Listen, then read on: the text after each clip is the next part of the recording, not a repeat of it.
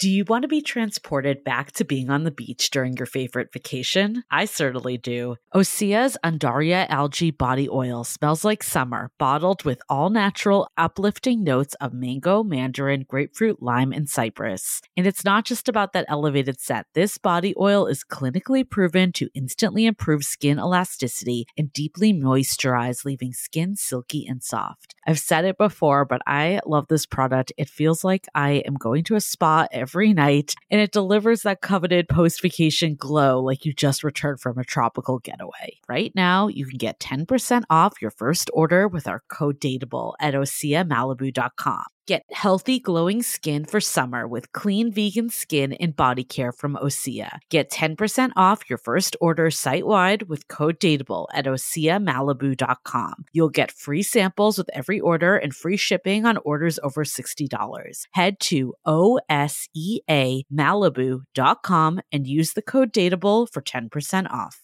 The Dateable podcast is an insider's look into modern dating that the Huffington Post calls one of the top 10 podcasts about love and sex. I'm your host, Yue Xu, former dating coach turned dating sociologist. You'll also hear from my co-host, Julie Krafchick. On each episode, we'll talk to real daters about everything, from sex parties to sex droughts, date fails to diaper fetishes, and first moves to first loves. We are excited you've joined us for an older episode. While our earlier seasons were all about dating in San Francisco, we quickly realized all the themes and learnings are universal for all daters. So we shifted to covering dating from all around the world as the seasons progress. The fun part is, things happen first in San Francisco, the tech epicenter and counterculture capital of the world. We love for you to keep tuning in to our older episodes, but there is no set order to listen in, so feel free to jump to more recent seasons or relevant episodes for you. Enjoy the show.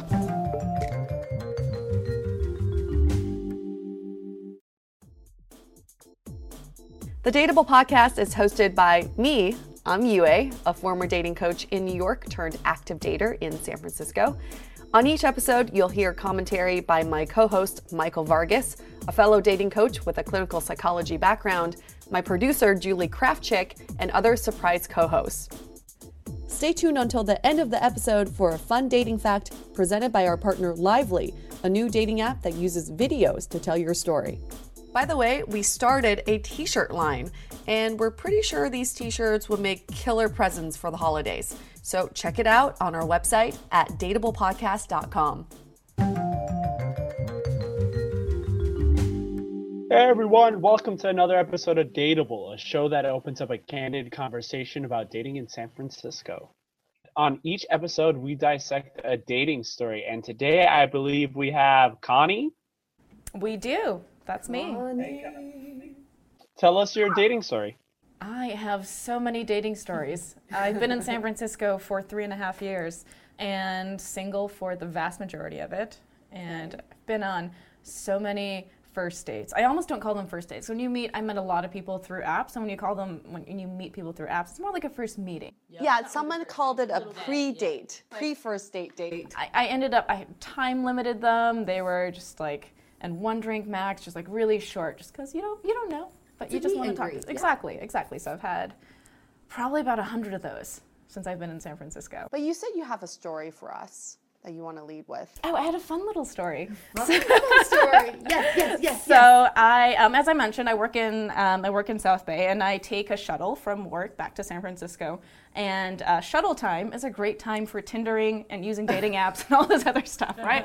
You have your phone, you can't really do too much other stuff. Get some of this stuff. No wonder I get so many matches at like 8 a.m. Yeah, 8 a.m., 6 p.m., probably prime time for this stuff. So I'm on the shuttle, and then I message one of my matches. And one of my favorite chat opening statements is something about, hey, right now I am sitting on a bumpy bus. I am riding my way to San Francisco. I just say what I'm doing now, then I end with, what are you up to? Because it's easy. It just gives them the sense of like what your day-to-day is like, and just like it's an easy question to respond to. Yeah.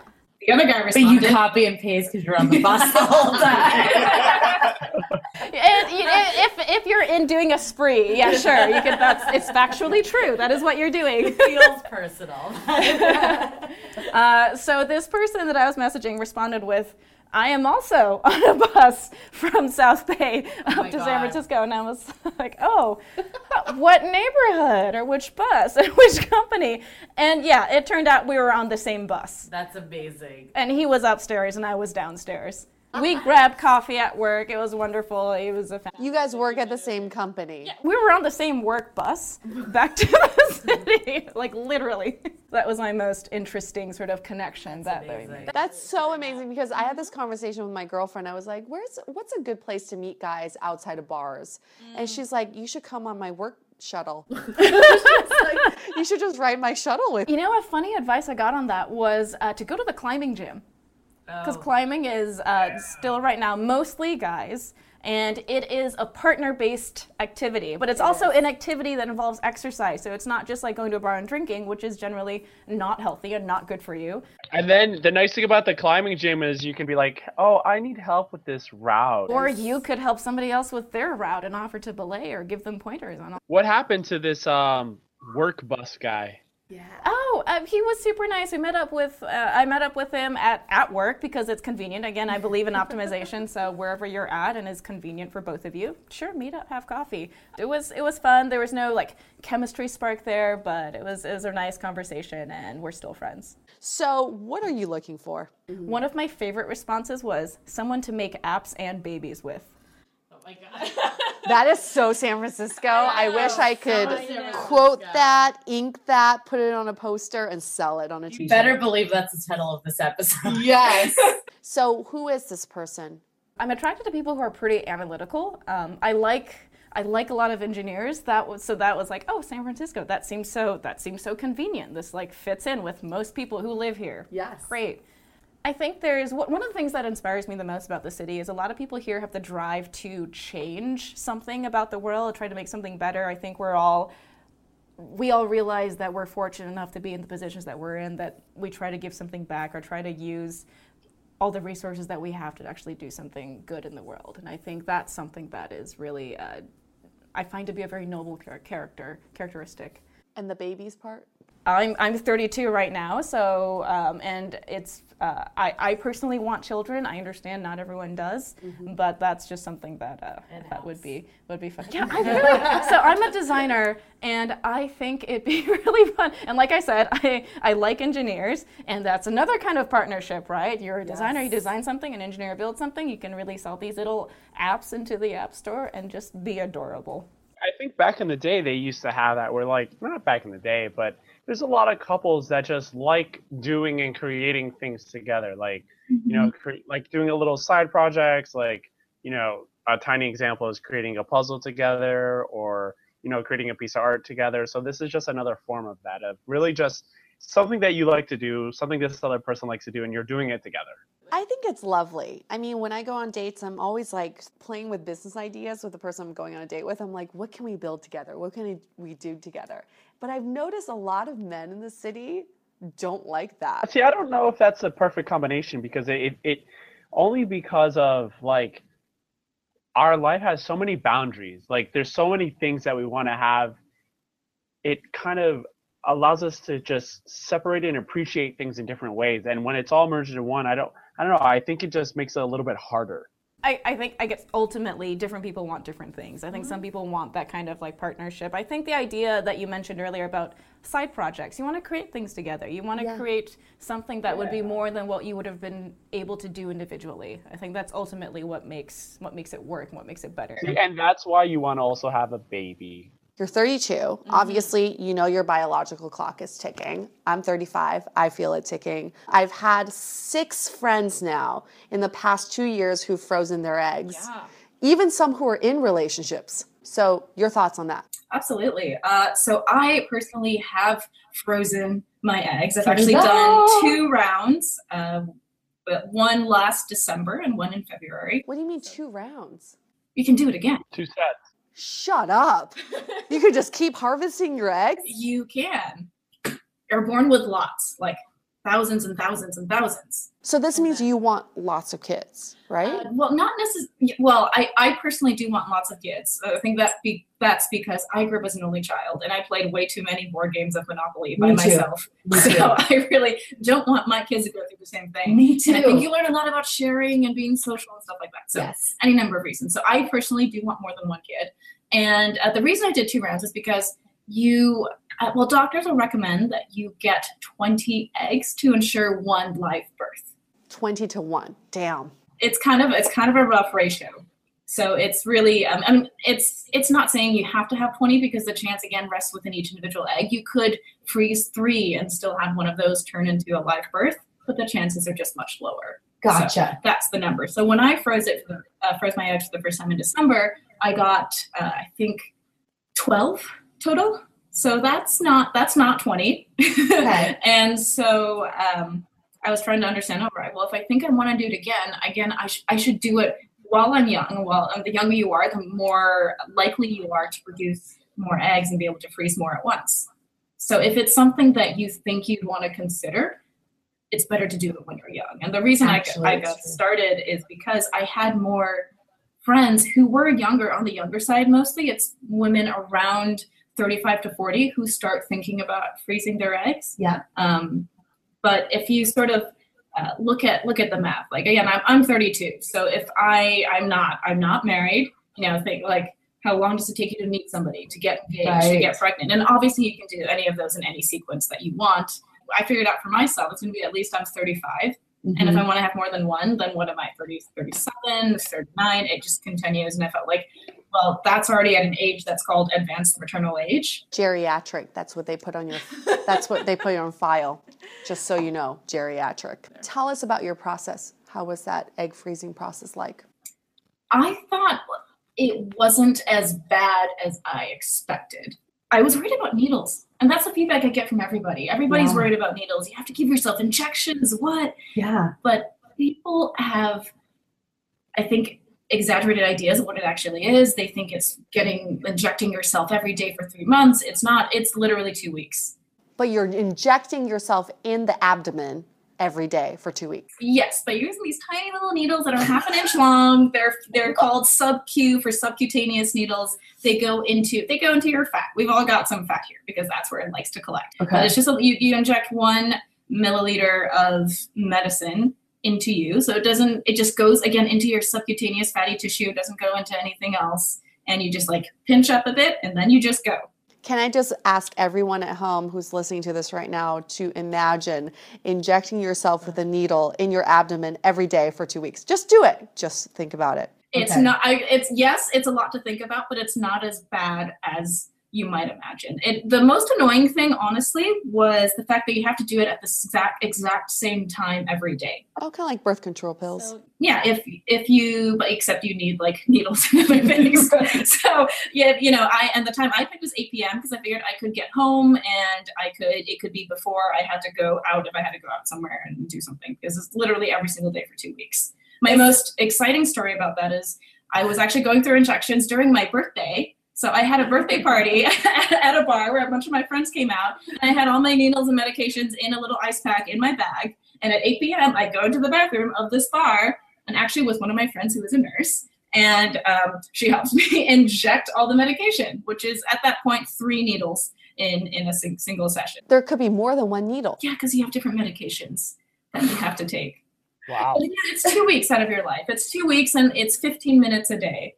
But is this the first process in getting your eggs frozen? What's the first? It depends on your personal health. Some people, if you're on birth control, you have to stop birth control. You might have to take certain hormones or do estrogen patches based on that. But like the official start of that, aside from generally being healthy and stress-free and getting lots of sleep, is the needles start around 2 weeks before the actual egg retrieval, the surgical procedure, as they call it. And the next step is the egg retrieval. Mm-hmm. What is that like? So egg retrieval is, again, not as bad as people think. So 36 hours before your retrieval, which is time based on ultrasounds and how the doctors look at, like, how are your follicles growing? How's everything looking? Okay, this is the time. Then you take a trigger shot 36 hours before, which sort of gets all the eggs to release. And then 36 hours later, you go into the hospital. You go, you do go under anesthesia, and the procedure itself takes about 20 minutes. So basically, you go under, and you wake up 20 minutes later. And that's it. You're hungry, And that's pretty much the only feeling. You're hungry. You get cramps for a few days, up to a week or two afterwards. But it's really fast, and it's really, you obviously don't know any of it that's going on. How long is that process altogether? If you time everything right, it's timed with your period cycles. If you time everything right, it's maybe a month and a half. Can you have sex? Up to a point. And then because you're taking so many hormones, you should avoid sex shortly after, because it increases the likelihood that you'll get pregnant. Because you might have a lot of eggs floating around in your follicles. Some people have much stronger reactions to the hormones than others. Some people swell up a lot, some people don't. I think for me, personally, the effects are very minor, so I felt mostly the same. Really? You didn't feel anything? Because my friend, one was very horny and two very constipated. I think it was mostly minor for me. I mean, the most annoying thing is that I had to train for a half marathon, and I just had really bad planning for all this. And when you're doing this, you can't run. Because you can't bounce around, because you risk what's something called ovarian torsion, which is a bad twisting of the ovaries, and that's bad. So probably you might want to avoid sex for those reasons. You shouldn't run or bounce. No physical activity? Right? No, the doctors explained to me no, nothing that would involve you bouncing. No bouncing. No trampolines, guys. Yeah. Were you going on dates during this time? Because you were single during this time, yes? I was. I guess I would say single, but I was seeing people at the time. Yeah. Did you tell these people what you were doing? Like, hey, how are you doing? Good. I was just, working on my eggs. How are you? Yeah, I did. I personally really, really believe in being honest and upfront with people that you're trying to see if this will work out as a relationship. I think if you tell someone something and they don't react well, or they don't react the way that you would, that makes sense for you, find out quicker. Life is short. You don't want to spend too much time on something that you don't think will work out. So just find out. What were the reactions you were getting? The reactions were all very, very positive. I don't know who, if anyone, I think I had more funny questions from women than from men. I think from women, people would ask, and because everyone's concerned about this, a lot of women thought this meant failure. They didn't want to do it because it felt to them like they were admitting defeat. I failed at a relationship or being married or whatever it was. And thus I need to freeze my eggs. But I view it as more, you're just taking control of your reproductive life. And then you're really enabling that to be independent from your financial or relationship decisions. And it's really just about the control that you have. So it's really an investment in yourself. And what did the guys say? What were some of their questions? I think the guys were mostly curious about the process and the procedure itself and what it entailed. But I think the people that I talked to, and maybe I'm just fortunate to have very open-minded friends in San Francisco, but they were all like, yeah, that's great. It's really cool. And actually several of them, a lot of my friends were the ones who encouraged me to share my experiences because they had so many questions or they wanted to know what it was like. But it's not a subject that people are either willing to talk about or have experienced. So it's a pretty rare thing. During this time, did you date anybody who didn't want to have kids? I think that's something I sort of filter for, just in general. So I personally, if I get a sense that they don't, I'll probably end that. Would you ever think about being a single mom? Yeah, I think it's having a child is certainly one of the greatest challenges in life, and it would be nice to have a partner through that. But if that doesn't work out for some reason, sure, I would absolutely consider it. Michael, how would you feel about dating a girl, let's say on a first or second date, she tells you that she's going through the egg freezing process? I'd be just curious as to why she's doing it. It would help me better understand what are the important things to her in her life, and if I feel like those important things that she had aligned with how the things that I wanted and I could see myself with her, I think it might help the relationship. Josh, your thoughts? Hey everybody, Josh here. We have Josh in the house. Silent observer. Lurker. Michael, maybe you feel this way too, but I feel like it may depressurize the situation, right? When you're dating someone who's getting up close to that age, sometimes a guy can feel the pressure too, especially if he knows the girl wants to have kids. Yeah. you think to yourself, oh, hey, shoot, well, then I don't want to waste her time, and therefore I need to figure it out sooner. Yeah. So I'm being respectful of her time. But knowing that that's an alternative and that's done, then you can actually maybe depressurize it and take the time to figure it out rather than maybe feel a little rushed about it. That's something I felt a lot afterwards too. I felt like there's a sense of like relief because oh, at least I have this taken care of. You know, it's not to say it's a 100% guarantee that anything will happen, but it's something. But it's never 100% guarantee that you'll have absolutely kids. Yeah, absolutely. It does take the pressure off relationships and off concerns of timing. There's still other factors because if you want to be pregnant yourself, it's still better to do that younger rather than older, so it doesn't alleviate all of it. Right. But it doesn't change the factors. It doesn't change like I'm now going to date somebody who doesn't want kids because that's still not what I'm looking for in a long-term relationship. So I still wouldn't pursue that. I think I'm still looking for the same type of person. Yep. It's just sort of some personal pressure and personal time pressure that has been a little bit relieved. Well, I think time pressure is a big thing. Yeah. And also, can I just point this out? Because I have doctor friends who've pointed this out to me. As much as eggs can get bad, sperm can get bad as well. Connie's looking at me. I'm like, why are you looking at me? Like, I didn't do anything here. Sperm can get bad too. How come we never talk about this? It's not a topic of conversation, right? We're always like, oh, the woman should preserve her eggs. But men, if you want kids, you really shouldn't wait that long either because, yeah, you could get someone pregnant, but your sperm could be rotten. I think they generally don't publicize it as much because it's longer than women or it perhaps mostly because it takes a longer time for that to go bad. But that's not the only factor. Even if you get pregnant, there are certain ages where you might want to be doing. Do you want to be doing this with kids at a certain age? Would you is there a certain I want to be playing with my kids when I'm younger, or at least not past a certain age that you have in mind? How old do you want to be when they graduate? When you get to go collect your life back and figure all that stuff out. Yeah, it's really hard to get that timing right to know when and it's never perfect. I think the only thing I've heard from my friends who have had children is that it's never the right time, but you just you work as hard as you can at it to make the best of it. Yeah, nobody's ever prepared for kids. No one's ever ready. No one's ever ready. Takeaways. Hey, everybody, Josh here. I like the need to reintroduce yourself. You never know when you would cut it out.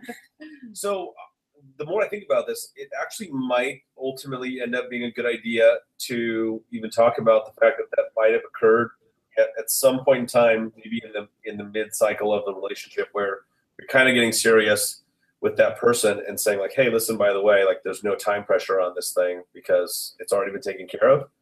Because a guy isn't necessarily going to be thinking coming straight to you after several dates and going like, hey, by the way, what's your timeline looking like for kids, right? Though if he wants kids, he's thinking about that. And so it actually might benefit you to bring it up proactively to let that person know that this is not something that you need to factor in the decision to continue to pursue this relationship, right? Yeah. Okay, so question of the day. This one comes from Renee. She says, when I first met my boyfriend, we were in our early 20s and we didn't talk about the future. Now we're in our mid 30s and I realize I want kids and he doesn't. Am I screwed in this relationship? That's a really hard situation. I think she's been in this relationship for what sounds like 10 plus years. Mm-hmm. And this is a pretty critical factor for two people to agree on because it happens to take two to actually make that work. How I would approach it is to try and understand the other person's reasoning for what they believe and to understand my own and to see if there's some kind of compromise or some kind of understanding. Another thing is kind of realizing a potential idea is what is it that having a kid would do for you? So would it give you a sense of fulfillment? Would it give you a sense of giving? Would it give you a sense of whatever that might be?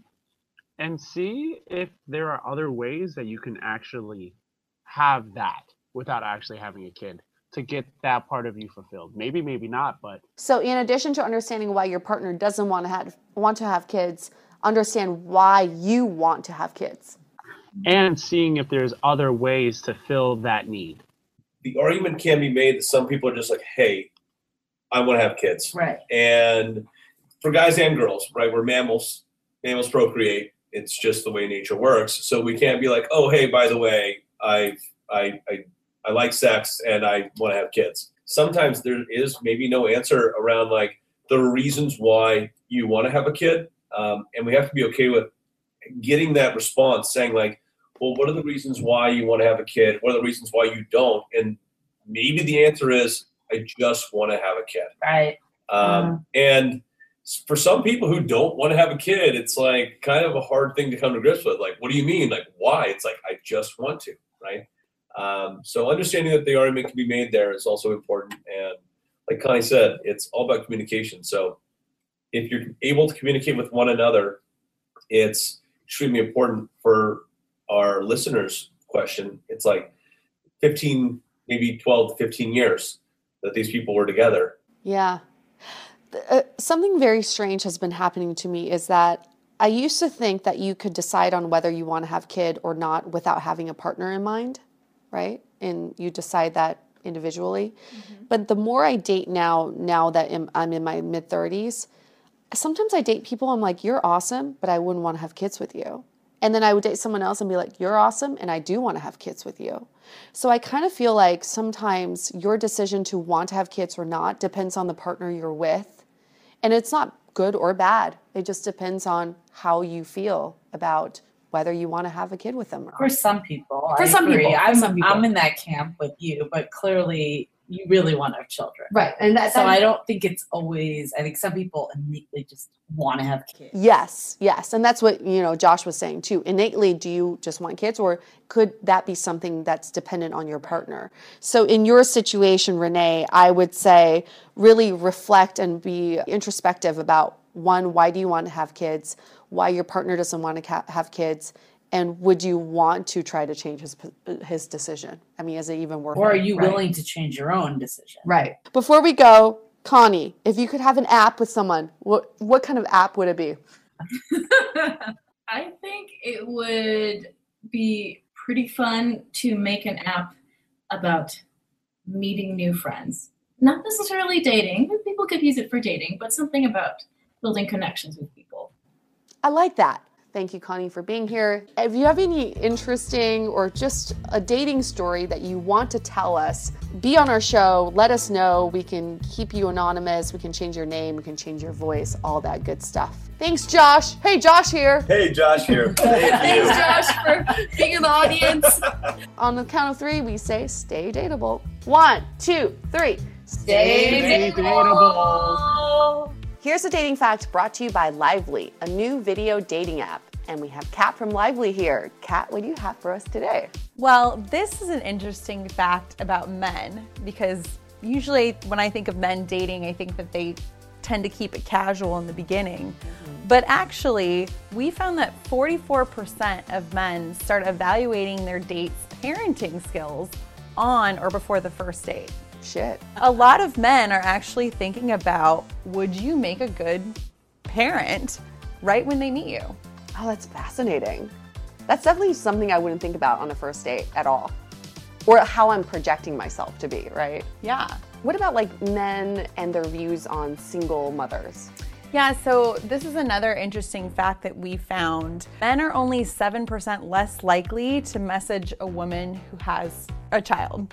For single parents out there who are hesitant to put that in their profile, it's not a big deal. It's not a big deal. You should really disclose it. Cool. Thanks, Kat, and thanks, Lively, for that dating fact.